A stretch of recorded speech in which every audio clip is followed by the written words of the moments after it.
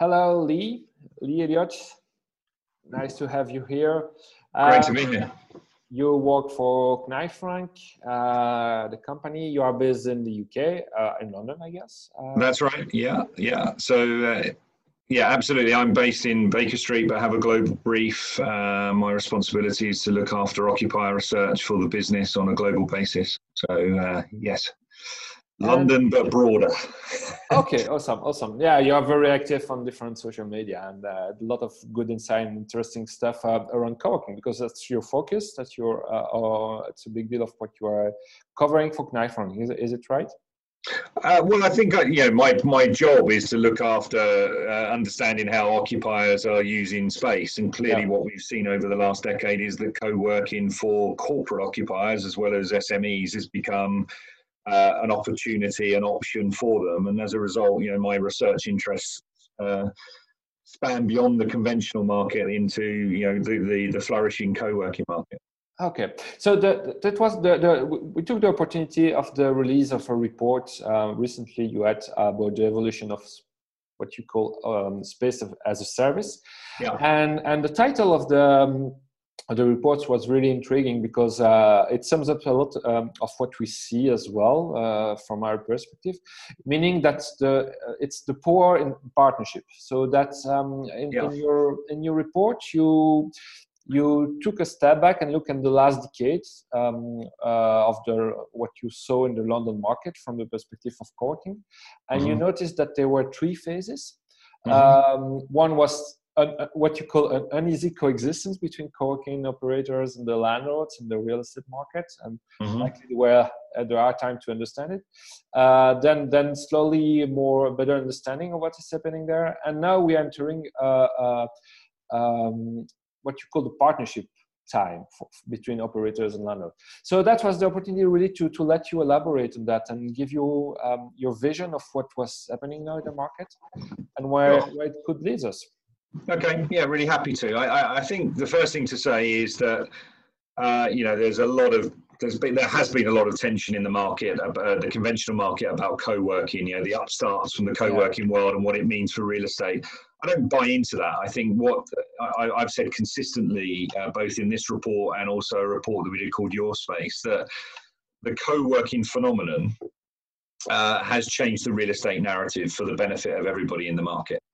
So I'm positive about the experience that we've gone through over the last decade, and I think it shapes the conventional market as well as the co-working market, and gives the occupier, the customer of real estate, ultimately the people that pay the rent and therefore create the income, it gives them options, and I think that can only be a good thing. So I think it's important to just put that out there.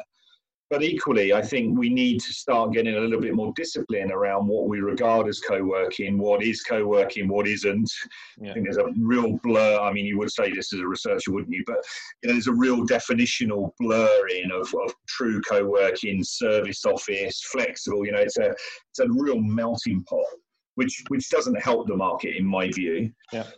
So what we've tried to do with this report, Power in Partnership, is articulate how the relationship between the conventional market and the co-working market has matured, and to look at perhaps where it will go next. So maybe if I just give you a sort of a summation of that journey. And clearly, when you try and generalize on a 10-year trend that's global, it's difficult to get all the nuance, but broadly defined, I'd say there are these three phases. The first phase, as you said, was very much an uneasy coexistence. It was really, if I'm brutally honest, the conventional market looking at a wealth of operators coming into the market, and not really an understanding of what they could offer, and just another source of demand, really. I think what we saw was lots of landlords, often with that last bit of space in a building that was difficult to get away in a conventional lease.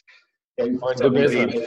They were putting their co-working offering in the basement. Or So essentially, that bit of space they couldn't get away to the conventional market. They're desperate to get the building let up to either trade or maximize income, and suddenly the door's being beaten down by a range of different operators coming from all directions, and that's why I thought it was an uneasy coexistence. I mean, it was just a case of, right, we'll take that on, and we'll let the building, and actually if there's a benefit for others in the building through doing that, then great, but actually we've got our income. Yeah. Now that's, again, a very sweeping generalization, but that to me was the tone of the market 10 years ago. Yeah, yeah. I think the tone changed probably 5 years ago broadly, which is that many landlords started to recognize that the provision of flexibility was important for their more conventional leaseholders. In the Your Space research, which I've referenced, we did a lot of work on what the corporate occupiers' attitude, blue chip corporate occupiers' attitude was to real estate, and particularly to co-working. Two things came out of that research. One is real estate's a strategic device. It's something that's really important for occupiers to get right. Yeah, yeah. And again, that is a point of difference, because I think what we've heard historically is real estate, particularly since the financial crisis, real estate's a cost you try and manage down. We saw something different emerging, which was real estate as a strategic device, much more aligned to the trajectory of business. So that was the first important point. The second point, because of that, there was a desire to get some degree of flexibility into occupiers' portfolios, either to manage the natural ebb and flow of business or to deal with transformation teams and unexpected demand. And I think as that started to mature, what conventional landlords started to recognise was actually those co-working operators, broadly defined, whether it's IWG, WeWork, whoever it is, smaller players across the spectrum, they could add value. They could actually enhance our ability to attract in conventional lease-in deals, add an amenity provision to the building that creates a richness, and actually provides an overflow for the occupier as well. Yeah. And as a result, and again, with broad generalization, what we saw was instead of the co-working deal becoming the last deal that was done, it was often one of the first deals that was done.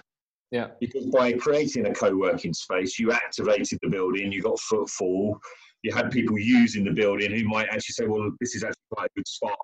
Do we need some more space on a conventional basis? And the relationship almost sort of turned on its head. Yeah.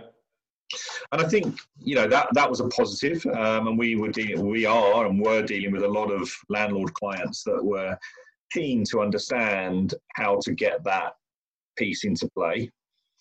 Many of them did go down the leasing route and basically pass on a lease to an operator, as they did in the first phase, but at a different time in the leasing campaign. But others started to sort of mimic what the co-workers were doing and create their own products. British Land Securities in the UK, yeah.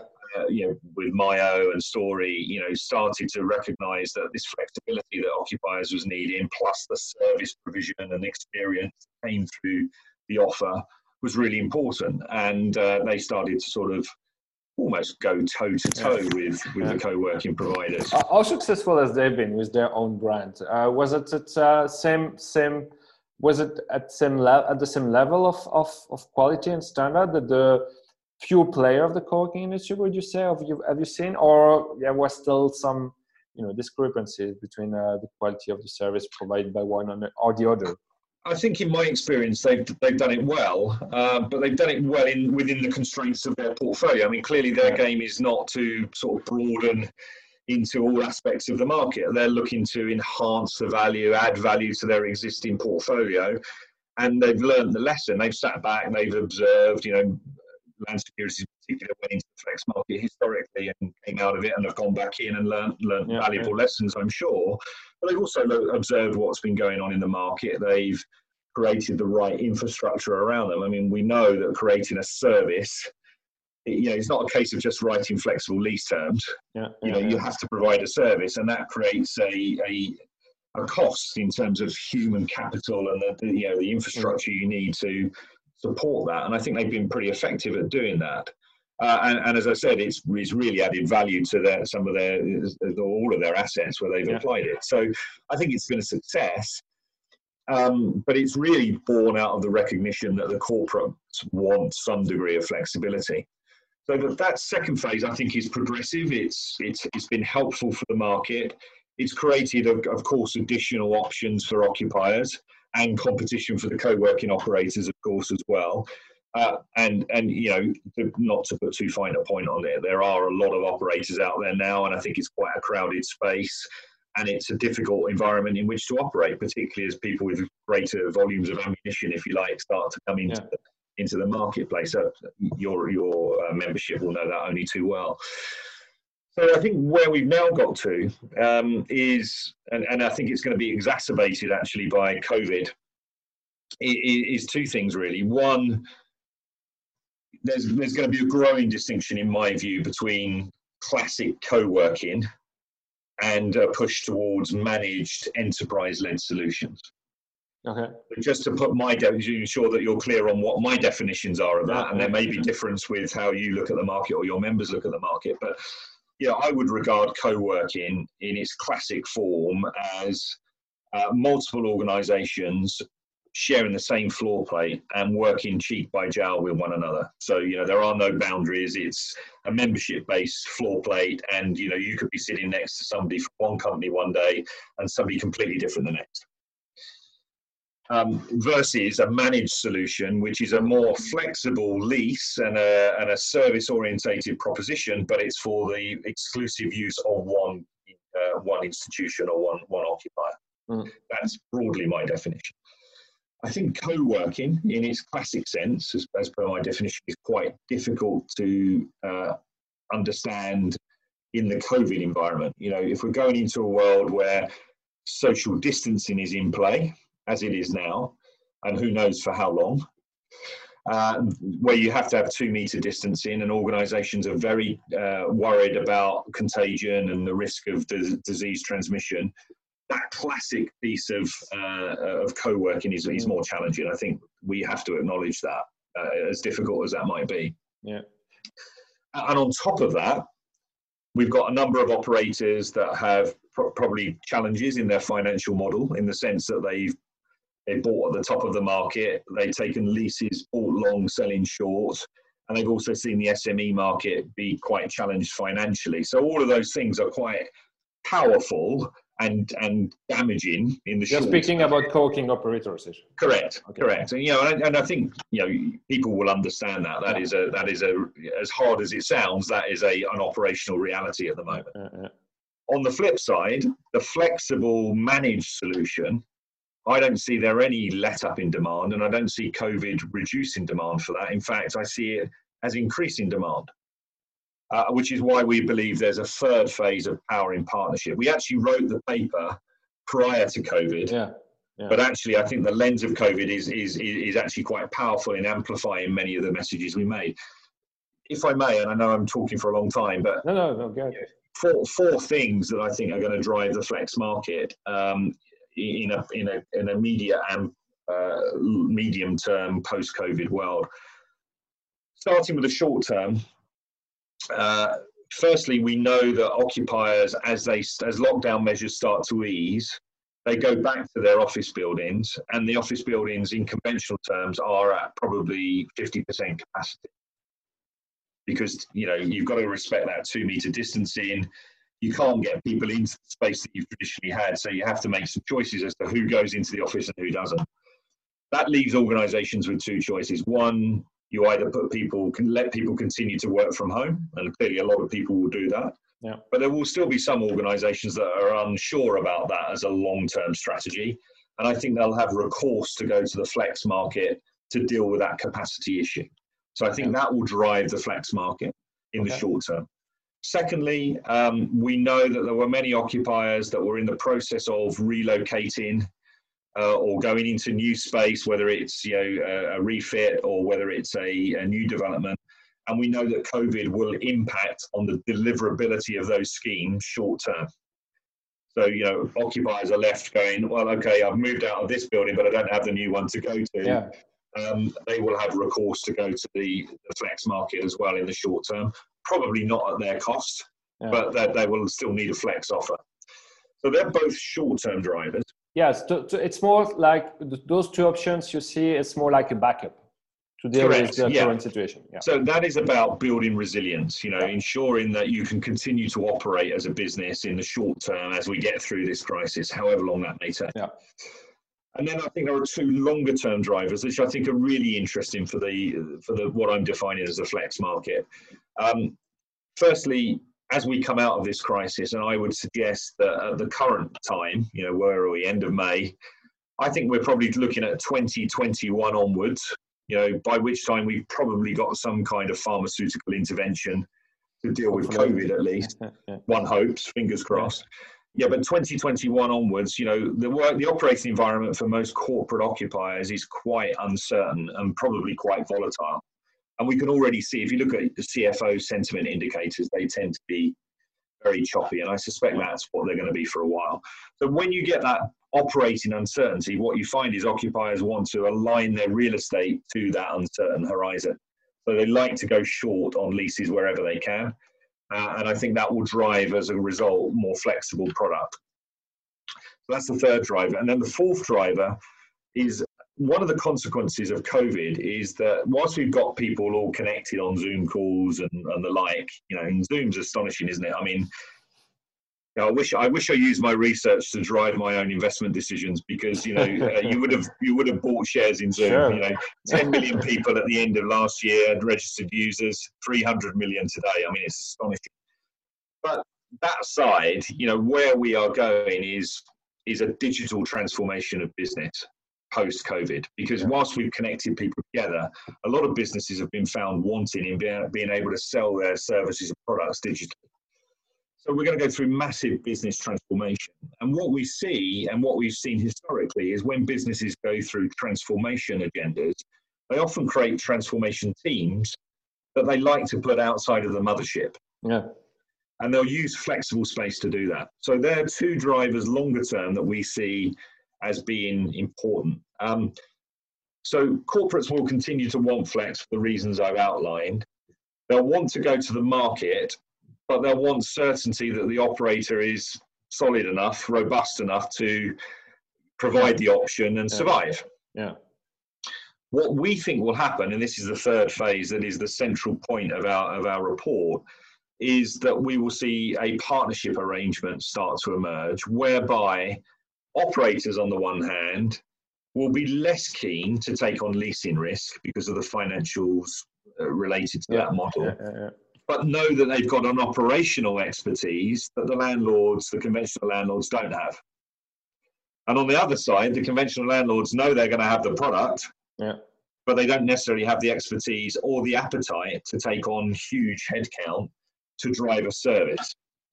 And therefore you get a meeting of minds, and you get this power in partnership where operators join with property owners to create a perfect solution.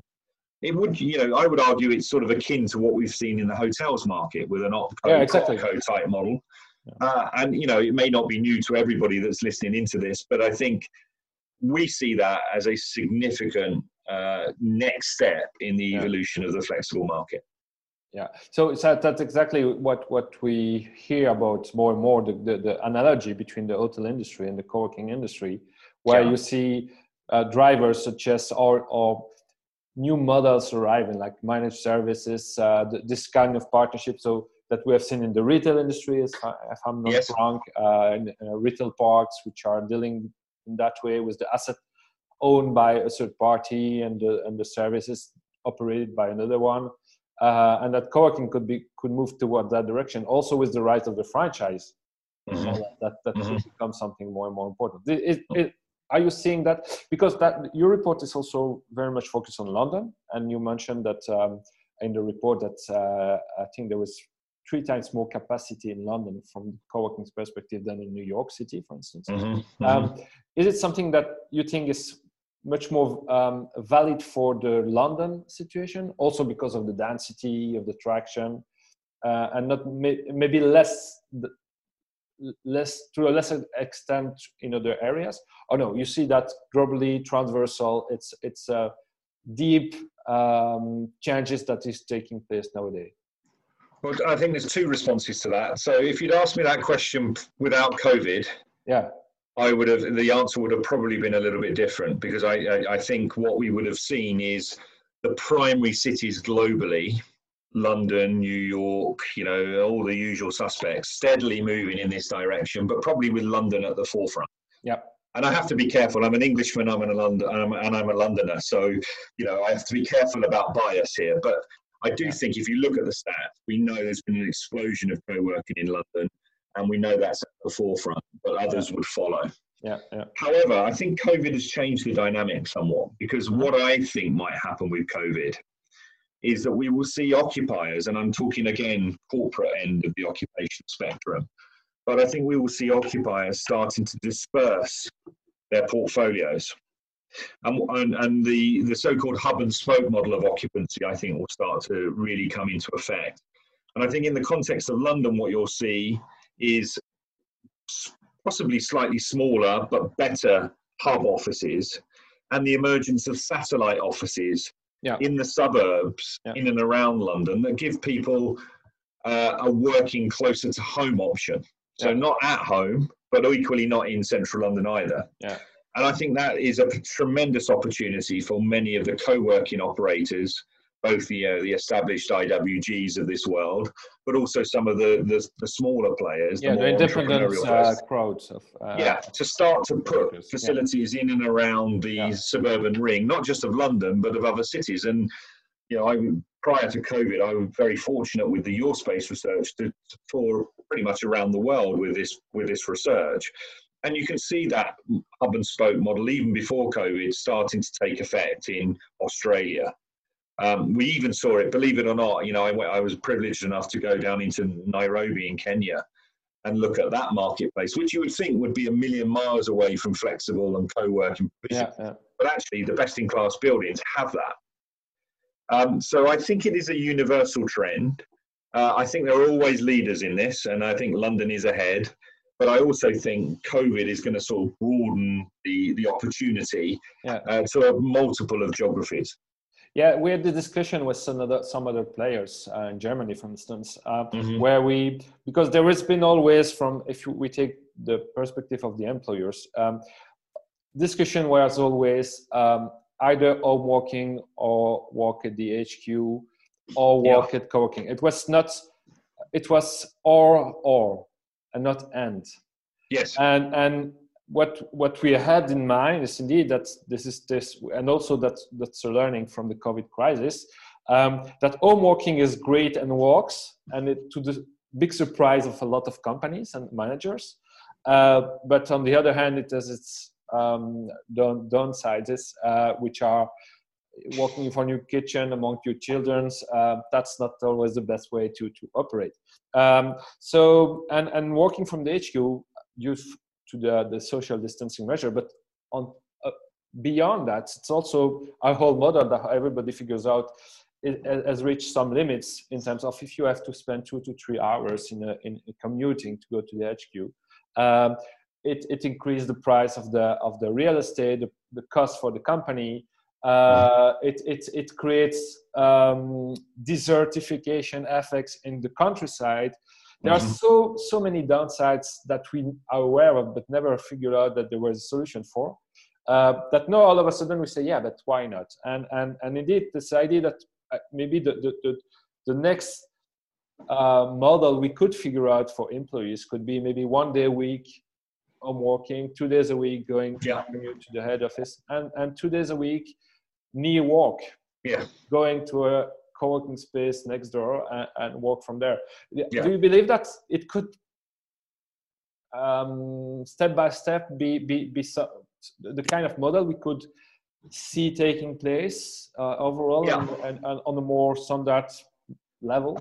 I do see that as an outcome, but I don't see it as an outcome that occurs, in a year's time. I think it's a 5-year play. All right. I think, just to touch on your point, I think we've been terribly binary in real estate as a provider of space. To your point, the definition is you either work from home or you work in the office. There's nothing in between. And I think the great legacy of COVID will be that it will focus people's attention to the fact that work going forward is dispersed. And it's multiple. It takes place in multiple settings. I mean, it's been really fascinating in this last week to hear about Facebook and Twitter and all of these companies, leading edge tech companies who have fantastic real estate facilities historically. And it's been positioned in the press as saying, well, actually, they're going to close all their offices down. not what Twitter said at all. If you look at the Twitter announcement or indeed the Facebook announcement, what they said was, we are going to give our staff choice. Yeah. We're going to allow them to work from home, but equally, we're going to allow them to work from the office should they wish. Those companies might save money on the free food they're providing. Well, maybe, but what they will do is they'll give people choice, and they'll be able to therefore attract the very best talent. They'll use real estate in a more appropriate way to be productive, to have the best talent, and therefore to be the most competitive organisations. And one of the lines I've been using a lot in the last couple of weeks with press and all the various engagements that the one's been getting because of this crisis is, the office of the future is a choice, not an obligation. Yeah. And as a result, occupiers have to start thinking about space in a very different way. They have to give people a reason to invest in their commute to come into town, or give them an alternative to their home. And this is particularly true of young people. I'm sort of a little bit long in the tooth now. I've been around a while, so and I'm really blessed in that I've got a pretty nice house and I've got a study and I can separate work from home. But not everybody in the start of their career has that option. And moreover, those people that are in the start of their career, if they don't go into the office, they miss all that valuable tacit learning that you get by going into the office. Yeah. Whether it's a co-working facility, a flex space, or a conventional office, our ability to learn and develop our expertise is actually quite soft. It's about the interaction that you have with people in an office environment. And I get quite worried when we have this binary discussion about, we're all going to work from home in the future. If we do that, our younger staff members are going to really suffer in terms of their education, their development. But I don't actually see that as what most occupiers are saying. What most occupiers are saying is, we need a range of different environments. We might need to think about using them in a different way to address sustainability concerns, to address cost concerns. But we're going to be more sophisticated. And part of that mix is a flex offer. Yeah. No, it's very insightful. It's very, very interesting. And to another extent, it shows us also that, but we see that with the homeschooling for the moment that we see is virtual, that it becomes much more effective, much more transparent. So, and all of a sudden it gives also the impression that we have read that as well, that online meetings were way more effective and shorter than physical meetings in the head office. So to some extent, people hope that this jump in productivity that it's coming from the forced home working and also the usage of all those online tools could release some time to make more of this soft hangout and sharing that you were mentioning. And that's it's so important also in the creative process and innovation and also sales process to some extent. I think that's true, but what I would say is, and my own sort of personal learning from this as much as anything else, I've been locked down for 8 weeks. As I said, I take 10 steps from my second floor up into my study, and the kids are lucky if they see me for 12 hours. Maybe they're thankful for that. I don't know, but what's quite interesting is that this enforced period of working from home has been positioned by many as being effective. And I'm not sure in the long run it is effective. Let me give you an example. So I think you're absolutely right that we can have really effective Zoom calls, for example, and exchange ideas for 30 minutes, and then we don't have to worry about our next meeting, But what I'm finding, and maybe it's just because I've got views on the future and that's very much here and now, is I'm going from one Zoom call straight onto another one, and onto another one, and onto another one. And before you know it, you spent 8 hours talking to people without any thinking time, which is pretty important for a researcher like me. So actually, I'm sort of saying increasingly to colleagues, I can't wait to get back to the office, not necessarily because I'm going to be doing anything different in the office, but actually that 30-minute commute, I'm lucky I've only got 30, not 74 minutes, but that 30-minute commute into town is a really important time for me, because it gives me time to set myself, to think. And actually the meeting, the travel between meetings that I typically had going into different offices in London was always really helpful in just giving you that breathing time that you no longer have, because you press the button to end one call and you press the same button to start the next one with about a 2-minute gap. Yeah, that's very true. And I worry a little bit that we're not balanced in our debate about how effective we are. And I think it's all about balance for me. And I think we need to recognise that there is a risk of people burning out by working from home. And again, coming back to where we started, a flexible office space might be a really good safety valve for people to actually not encroach upon their family life, not on their home life, and actually keep work in a box. Yeah. And I mean that figuratively, of course, that, you know, there's an opportunity for us to have a place where we can go to be productive and work, but also that we know there's a boundary when we get into the home that I think at the moment is being lost a little bit. Yeah, it's very true. To come to a hand and come back to the partnership part, do you see that all those co-working brands that we know of course, there is the WeWork effect, we didn't mention it, but it had dramatic impact on the acceptance of the model and saying that it was trustworthy at the end. But now it has the flip effect that it needs. We see with the problem that everybody wondered whether it was a good idea to, you know, lease out so many space to WeWork. But still, we see that the model behind it is still working. People are looking for it. Do you see the same operators who lease those infrastructure being the office managers and facility manager of those landlords that we were speaking about, or do you see other players coming up to do that? I think the general direction of travel in the market is a little bit of consolidation, if I'm honest. I think we've seen a lot of people create co-working businesses, trying to either mimic or advance the model that others like WeWork have brought to the table. And, you know, I think there is, frankly, too many of them, and it will have to rationalize. But, you know, rationalization is painful. I'm not going to get away from that. You know, there will be casualties through the current crisis, for sure. But out the other side, I think, you know, what I would see in a more positive way at the moment is this current environment is a bit of a crucible for some further innovation.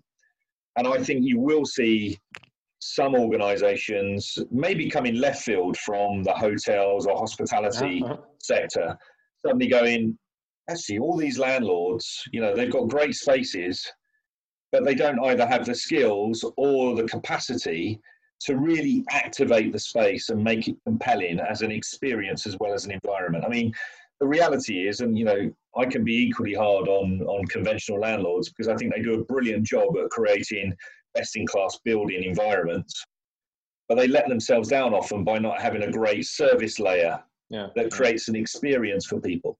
And as I said earlier, you're going to need, the business of real estate now is not just about a good physical environment, it's about having a good experience as well. So I think you will see people coming out of the hospitality sector, maybe even elements of the retail sector actually, where, you know, experiential retail has been at the forefront of a difficult operating environment.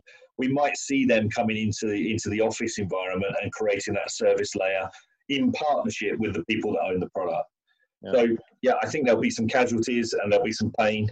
I think there'll be some consolidation off the back of that, where people scale up by bringing themselves together and creating JVs. And I think you'll see landlords starting to look at who's out there that could give us that service layer that's the point of difference. Awesome. Good. Very helpful. No, it was super helpful. Thank you so much for the time and for sharing your thoughts about it. We will share the report as well, fine, with the link to the report, and absolutely, because it's super interesting.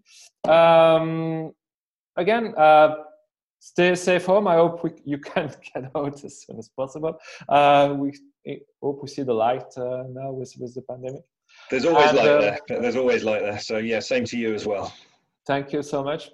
Let's keep in touch and take care. And I hope we can meet physically quite soon. I look forward to that. Thanks for the time. Thank you so much, Lee. Bye. Pleasure. Thank you.